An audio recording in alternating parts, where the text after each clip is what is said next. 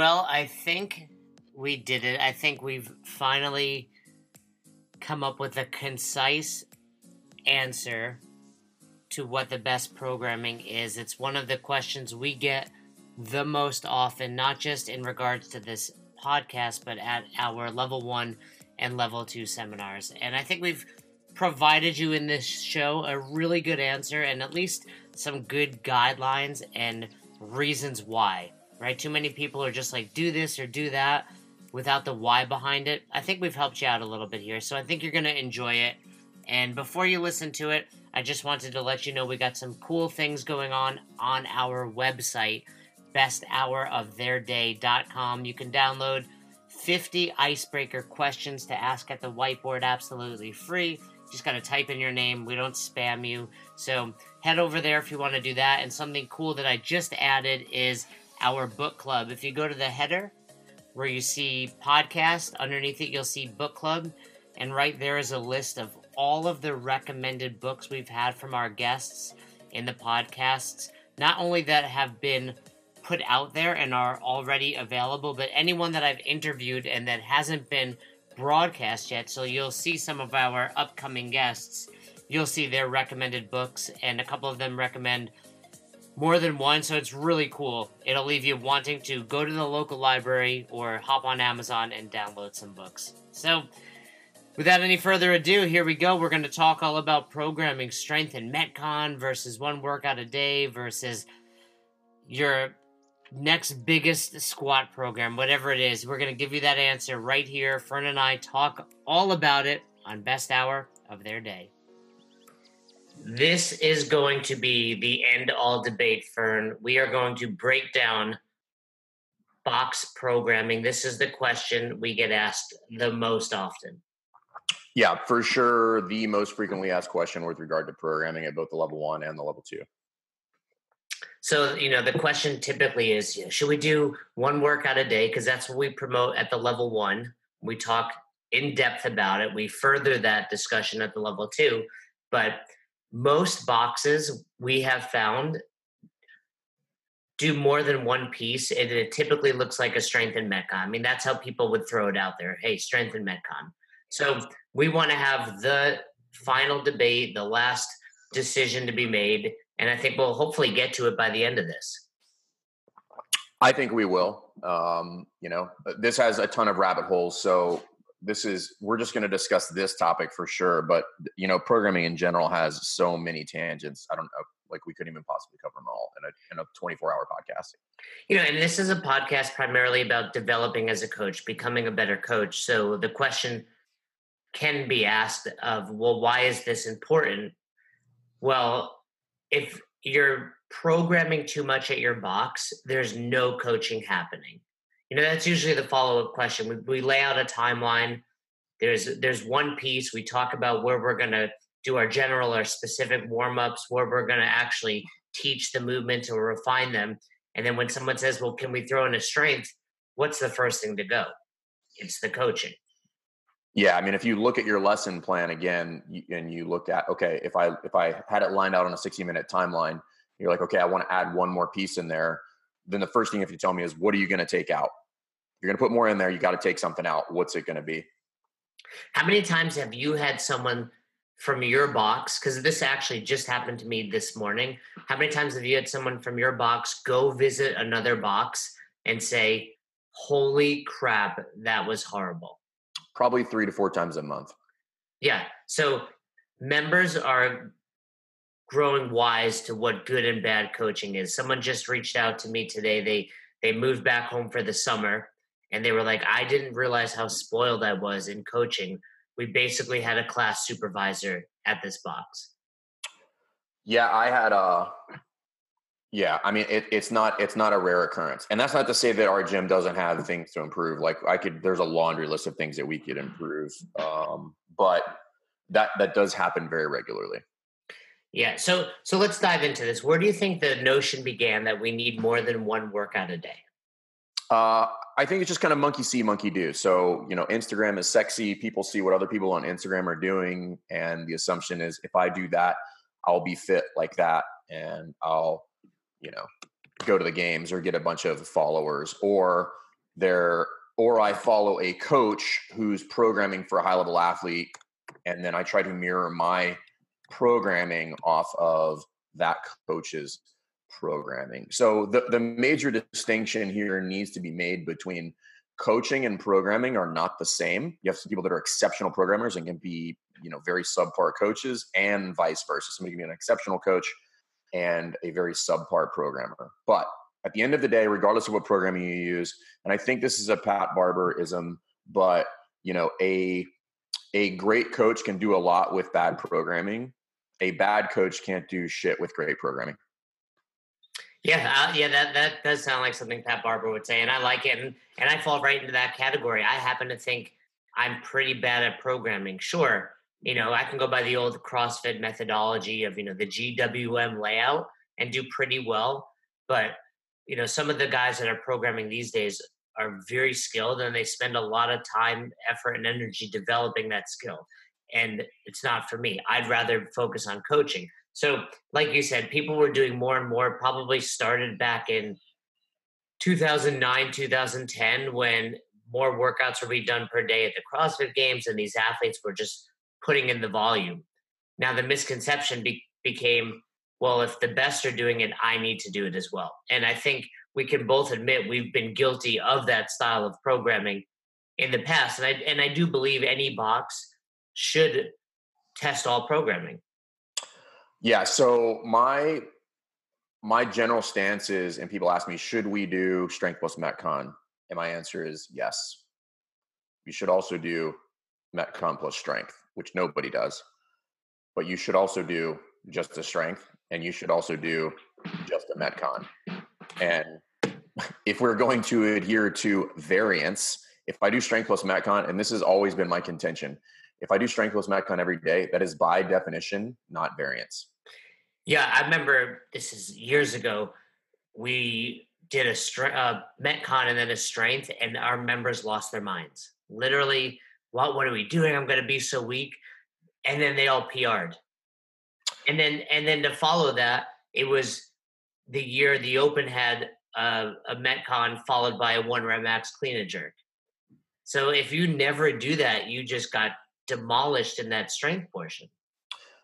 And from an educational standpoint, I think there's something to be learned from the client standpoint and from a coaching standpoint to really kind of highlight whether you're warming people up well enough during your workout. Is just like you said, we have some kind of benchmark workouts within our programming, and they kind of look, I won't go through it, but it's basically a mile run into a max rep back squat, but it's time constrained. Depending on what your mile run looks like, that time constraint will shift. And then the same thing for a 2K row into a front squat. And the number of PRs on those days is a lot, because people are legit ready to go at that point. And there's a lot to be said for kind of combining slow twitch warm up with fast twitch training immediately afterwards. But yeah, you're going to be shocked by the number of people that are going to PR on those days. Yeah, I could tell you, as a 41-year-old, I feel significantly better once my body starts moving and I can lift more. And Roz is the same way. She always likes to do her Metcon first just to get her body moving. And we feel better after that. And typically that results in lifting more load. So, I mean, I think we could probably end this podcast 4 minutes in and say, you need to do it all, just like you laid out. The challenge is so many boxes hear that and they still skew towards strength Metcon, but they also skew towards, there's always a combination of things. There's never just one portion. And really the heavy days where people are not willing to go, okay, we're only doing a 5x5 back squat. Yeah, and I think this is because of this misconception that we cannot somehow make people stronger without lifting a heavy barbell every day. And that's just not the case. If you know anything about, if you read any old school textbooks, starting strength, any books about, linear periodization, what you're going to start hearing a lot or reading a lot is training age. And the vast majority of your athletes in your gym have a training age of about 0, which means it doesn't matter what we do, they're going to get stronger. 5-3-1, Hatch cycle, Smolov, which nobody should ever do. all of that stuff, it is going to make them stronger. There is no magic in those numbers for somebody with a training age of 0. They are going from literally not training to training, which means they are going to get the adaptation of training. They're going to get stronger. They're going to get faster. They're going to get more flexible.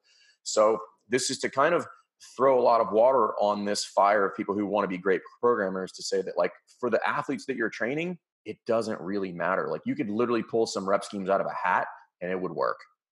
Yeah, I mean, I think as you're saying that, it makes me think of two things. One, a lot of coaches and box owners are beyond that training age of 0, so they forget that. I mean, you and I, you were in the military. I grew up wrestling. Like, I trained for 20 years before I found CrossFit. So yeah, I might have needed to do a little more. Certainly not as much as the games athletes, but the flip side to that is I use a real example. We have a guy named Eric at North Naples CrossFit. I love this guy. He's just one of those guys that comes in, does whatever you tell him to do. And I've been coaching him probably 6 months, and he's gone from, I would say he couldn't back squat 115 probably on day 1 to a 300-pound back squat, bar muscle ups, double unders, competitive with me in just about any workout we do.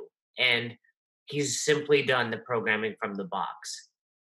And that's it. No, he literally rides his bike in, goes to class. As soon as he's done, I mean, he's a good guy.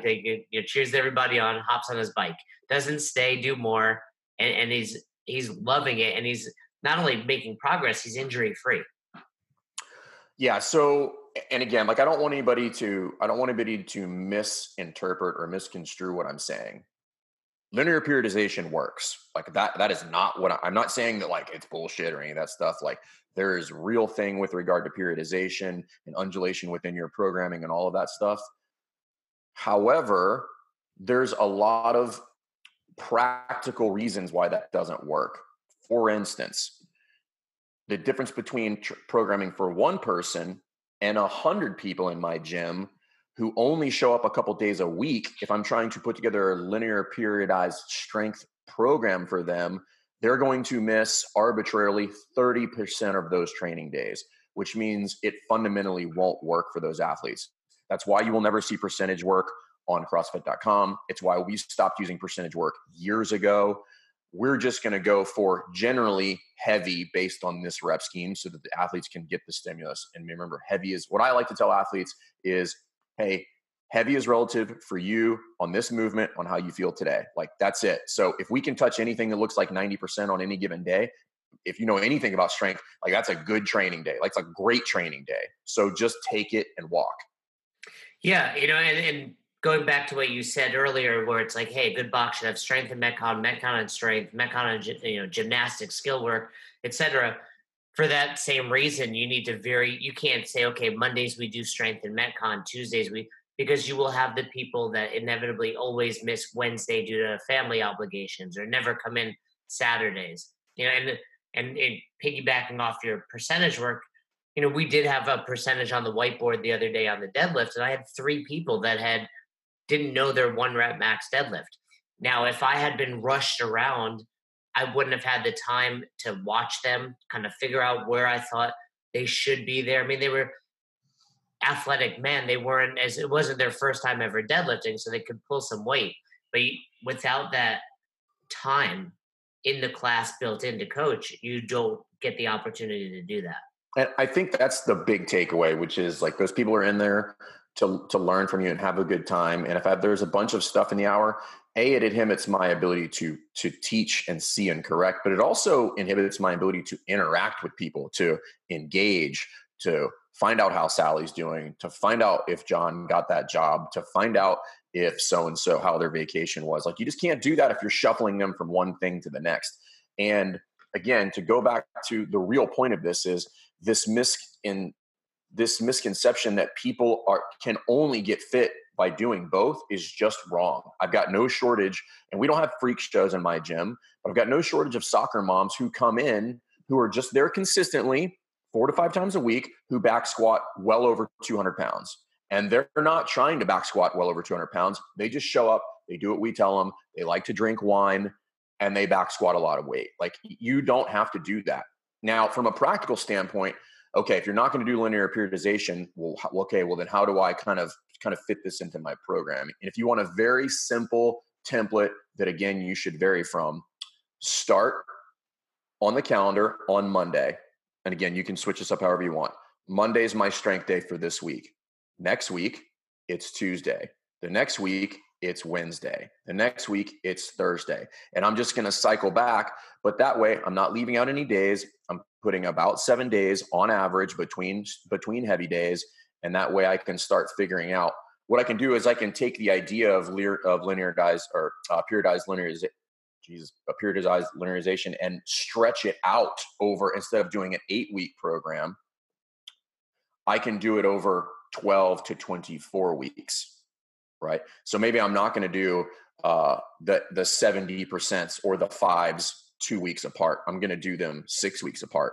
But the vast majority of people will show up on those days and they'll still get the adaptation, because remember, their training age is much, much lower than somebody like, I'll use myself, for instance, played collegiate athletics, spend a lot of time in the weight room in high school and in college, and then post athletic career. So what I'm going to need in order to get stronger is significantly different than what my moms are going to need to get strong. And like you said, you can't just go off that model directly, because then again, it's not varied.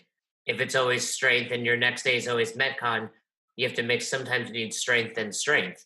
So, but it's just a template for you to start with varying it, but it gives you a pretty good idea of how to start mixing that in. And then what you can look at is, like, as I go down the calendar, what do those heavy days look like? Is it going to be back squat this day and then an overhead press the next week and then a pull the next week?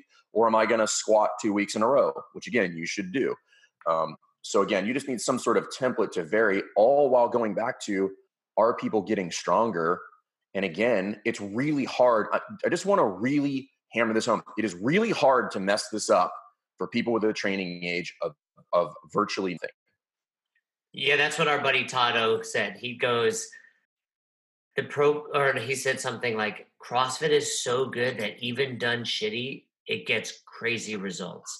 And that goes for every direction: programming, coaching, no matter, there's some really bad boxes out there and their athletes are still making progress, and then I think, to add all of this, together and give these guys the answer, the listeners, it's like, you have to remember, most of us are stronger than we will ever need to be in life. Like, I had a conversation with a girl back squatting 300. She was upset. I'm like, you will never need to squat 300 pounds ever.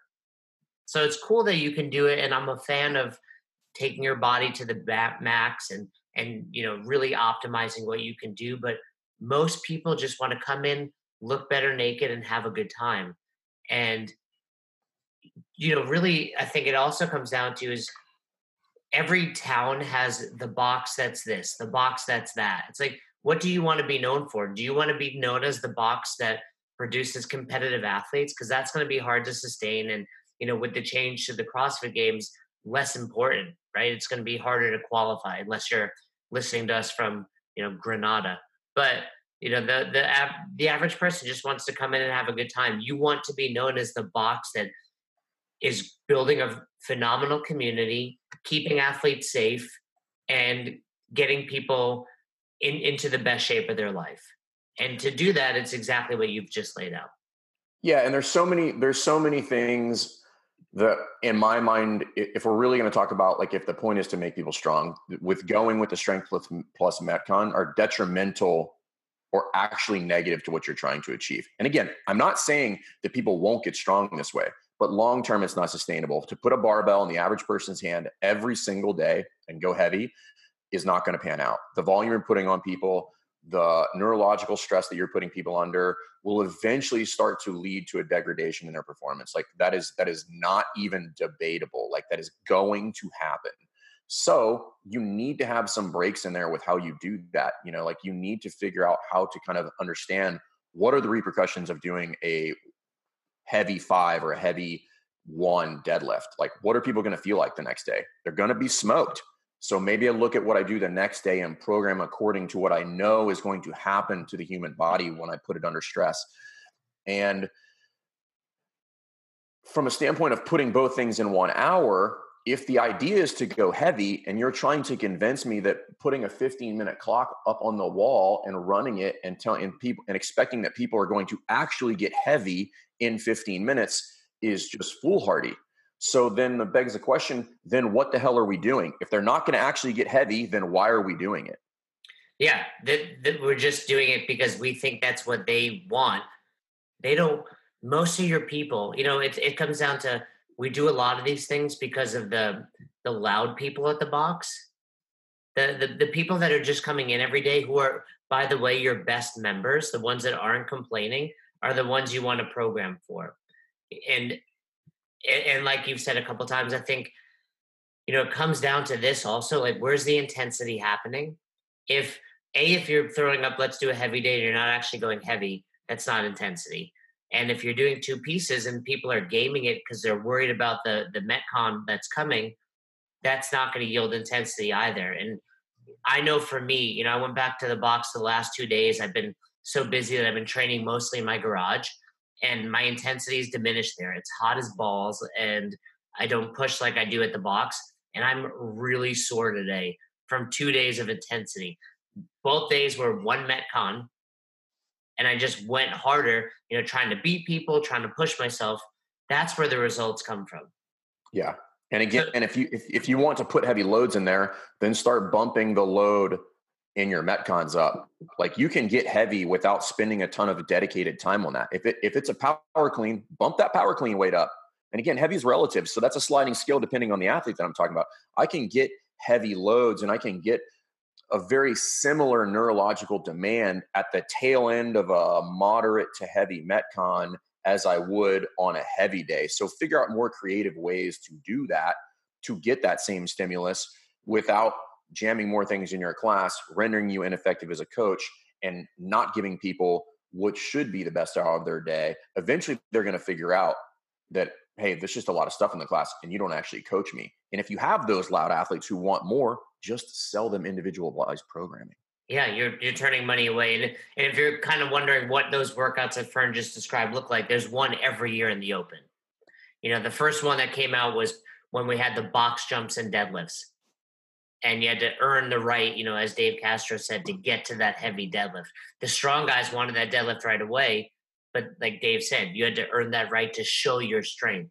And you can do that any day at the box, whether it's increasing loads in your power clean, like you said, or heavier deadlifts, or like you said, once in a while, throw it in at the end. But I think that's really the summation of this argument, is you have to do everything. And if you're the box that's only doing strength and Metcon, you're giving your members a disservice. And if you're not doing probably at least twice a week, if not 3 times a week, only one component, you're not providing coaching. And members are getting smarter. They're seeing that. And ultimately, that's why they're going to leave your box. Yeah. And for those of you who are naysayers on this, you're like, no, I can do it. Okay. If you are that confident, right, that you can smoke this workout, videotape it and put it online and let the world judge you for your effectiveness as a coach. If you're that confident, then put it up there. Like, I want to see you mic'd up with a camera following you around for 60 minutes, running a strength and a Metcon, and objectively, the internet will let you know how effective that was. Like, just so if you're that confident, put it out there. But what I'm here to tell you is I know some of the best coaches in the world, and that scenario gives them the cold sweats. They're just like, immediately know that something's going to suffer. And I'm just going to do a little bit of, managing people here and not a hell of a lot of coaching. Yeah. And for the record, the box that I coach at does that every so often. They'll have a strength and a Metcon, or a skill and a Metcon, or a Metcon and strength. And those days that I have that as a coach, I know it's going to be significantly harder, and I have to really prepare for that. And, we're two of the more experienced people out there, so I know about that. And, last thing I'll say about it, as we wrap up, is I coached at a box and they were putting 3-4 components. It was a mess. And I was just shuffling people from one workout to the next. And I said, hey, next time I coach, let's just do Fram. I said, let me try that once. So first of all, coaches, talk to your box owners and offer a solution and ask to try it. I did it. members got their first pull-ups because I had 20 minutes to teach the kipping pull-ups. We refined our thruster. Everybody crushed themselves and loved it. And that's Fran. I mean, it doesn't get shorter than that in a workout. So yeah, and it's one of those things where, you know, at the end of the day, like if we're just talking about from a programming standpoint, if you have this template that you always use, it's just fundamentally not creative. So you're not developing your skill set from a programming standpoint if that's all you do. Figure out more creative ways to do that. And the reality is, like, the more creative you get, the more fun those workouts get.